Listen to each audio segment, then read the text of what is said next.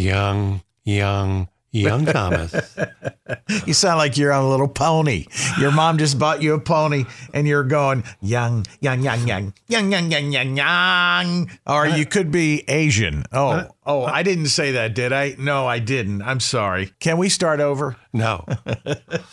Now, my friend, I got some bad news. Do you Uh-oh. know? This is We don't want any bad news. This is supposed to be fun. Well, it's also informative, and it maybe helps people to check their waistline. Do you know, a report from the CDC found American men and women, on the average, have gained almost 10 pounds in the past 10 years. Not only that, Thomas, men are getting shorter. How is that possible? Well, in 1914, the U.S. men were the third tallest in the world. We're now the 37th tallest. Women were the fourth tallest, and now women are the 42nd. You know what else is shrinking when it comes to people?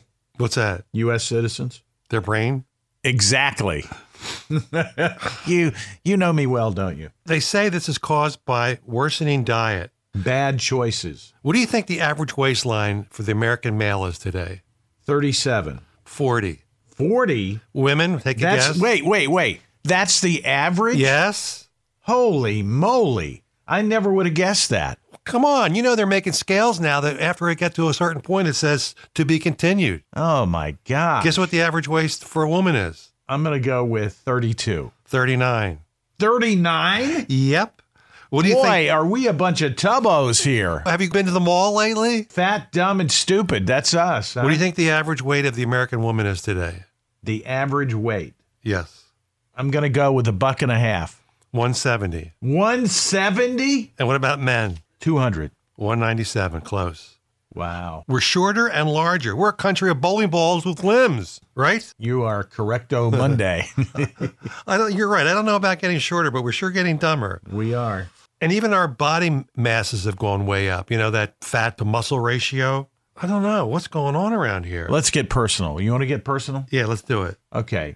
So I'm 5'9". Right. I weigh 188 pounds. I want to weigh 178. So I'm on my journey. Okay. Right. Because I am 6 feet tall and I weigh 188 pounds. I have a 36-inch waist, and I really want to have a 34-inch waist. So I want to lose 10 pounds and 2 inches. Do you think I can do it? Yeah. I was on the treadmill again this morning. I'm telling you, pal, the treadmill is good because it gets your heart going, and that's always wonderful. But you give up those carbs. I'm telling you, I went from 207 to 188 in just about 6 weeks, and I've kept it off because don't eat carbs Monday through Thursday. Probably not good that I bought those punchkis on Fat Tuesday, though, right? What are punchkis? You're Polish. Oh, yeah, but not a good Polak. You really don't know what punchkis are? They're like a pastry? Yeah, it's a jelly-filled donut with powdered sugar on top. Mmm. The whole idea is you get fat on Tuesday and then you fast throughout Lent. That's the whole idea, right? Well, from reading this article, I'm believing that a lot of Americans to start fasting, Lent or no Lent, just do it because we got to get that average back, right? 40-inch waist for men and a 39-inch waist for women? Go to the mall. No, wait. Did you say 39 or 37 for 39 women? for women. That is crazy. I'm telling you, pal, we're a country of fatties. And all those skinny models aren't really rubbing off, right? That all those fat people see on Fox. Tom and Mike. They just found out that did a study and they found that. Who's they? Who's they? This was done by Time Magazine. You just made that up. No, in correlation with somebody else. It was listen, just let me do the study. They've proved that major. You got to establish these things. Oh, I just don't pull it out of my you-know-what. Yeah, you do. I researched this stuff You're for you. famous for pulling things out of your yin-yang. No, I'm not. This study proves that major health benefits from people who watch Christmas movies all year round, not just at Christmas time. It releases feel-good hormones. It creates a neurological shift that produces happiness, also promotes positivity and inspiration, also can strengthen your relationships with just about anyone, and It also throws back nostalgia and evokes a feeling of good times, reminding people of what they were like when they were growing up. Also reduces stress and anxiety. How about that? You know, I was just thinking to myself, because at Christmas time this year, I recorded all these Christmas movies on the Hallmark Channel. Right. And I didn't watch any of them. And now you've given me inspiration to go back and watch them all year long, because I'll be a happier person, right? Yeah. Maybe I should do that when I'm on the treadmill instead of the Andy Griffith Show. What do you think? Yeah.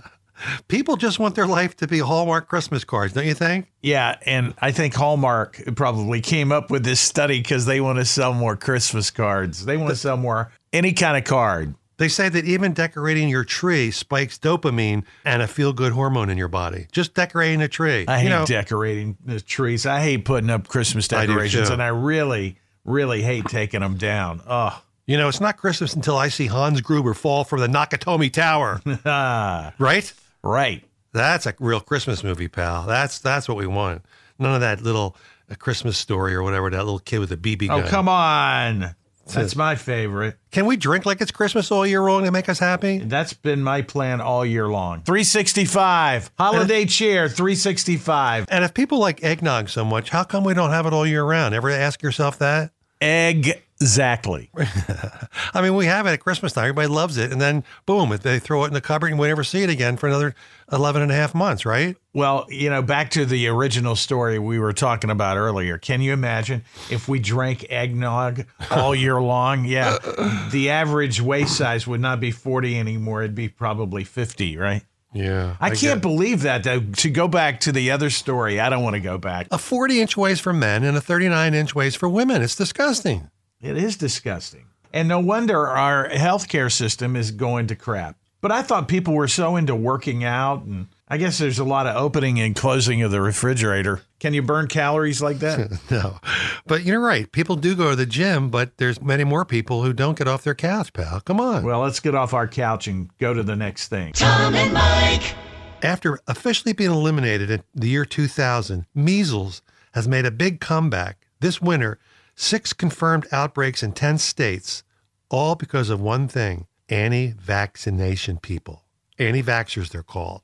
Not only is this hurting their children, because measles is now causing blindness and deafness, among other things, right? Do you know what the states are? I remember a few weeks ago we did one. It was Washington and Oregon. But then here's the thing. This is happening to kids of mostly deeply religious people who view it as unnatural or interfering with God's will. It's also a problem because there's people that get on these Facebook internet groups that are anti-vaxxers, and they share the same kind of cray-cray? Yeah, the same thing. And, when a normal parents message their kids, they use a text or a phone. These anti-vaxxers, you know how they message their kids? On a Ouija board, Thomas. That's how bad it's gotten.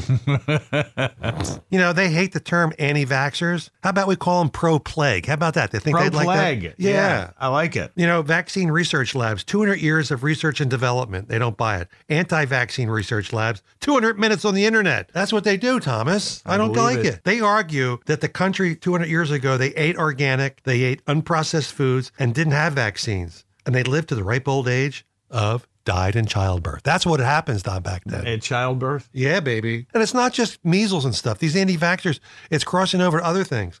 In 50 years, the survival rate of childhood leukemia has risen from less than 10% to now to over 90%. You're just full of fun facts today. Well, I'm hoping our millennials that are going to be having kids pretty soon can, smell the coffee, right? Or smell the vaccine. If you connect the measles on the back of a kid, you know what it spells out? What? My parents are idiots. I know. I'm not going to do another story about anti-vaxxers again unless something else happens. But we eliminated measles in 2000, and now it's come back, and it's come back strong, and it's causing all kinds of problems with kids. I don't get it, Thomas. Well, like we talked about earlier, our stature as far as height, right, and intellect getting much, much smaller. Tom and Mike. Do you know that half of all adults between the ages of 22 and 37, they don't drive a car? And why is that? Well, they would rather spend their time doing more productive tasks than driving. They use ride-sharing services. And this has caused a big problem with automakers because they fear that millennials will have the incentive. They don't meet their friends in person. They'll communicate through social media and smartphones and not go to places to meet them. They also think that they're less affordable and they're debt-strapped already with their colleges paying for that. So a car is just more of a hassle. I'm telling you right now, car ownership in America 20 years down the road is going to be in half. You don't think so, do you? Well, I know, but conversely, baby boomers, 65% of them say they enjoy the time spent driving, actually go out and drive the car just to get in it and drive. How about that? How does this work out with autonomous drivers? What's that mean?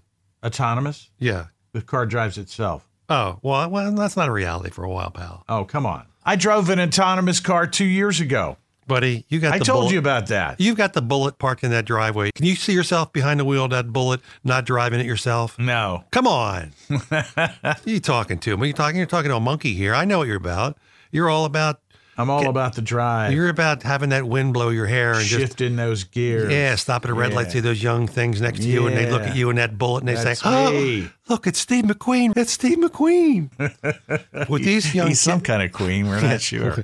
With these young kids scared about buying a car because it costs too much, I've got 5 cars for you under $20,000 that they can. You ready? Here are the 5 top cars for millennials that don't want to spend money. These are all under $20,000. One has to be the Chevy Cruze, right? No. That's under $20,000. Well, but these, I don't know, they picked these 5. The reason Don't I argue picked with that one is because they just made the last Chevy Cruze in Lordstown, Ohio. GM is moving their plant and all these jobs to Mexico. Jeez. Mr. Trump. Come on, pal. What happened? Hello. All right, here are the 5 cars. The Ford Fiesta, number 1. The Honda Civic, Kia Soul, the Mazda 3, and the Volkswagen Golf. They're the 5 top cars for a millennial to get that are under $20,000. The Kia Soul, that's that car those rats drive, right? Yeah.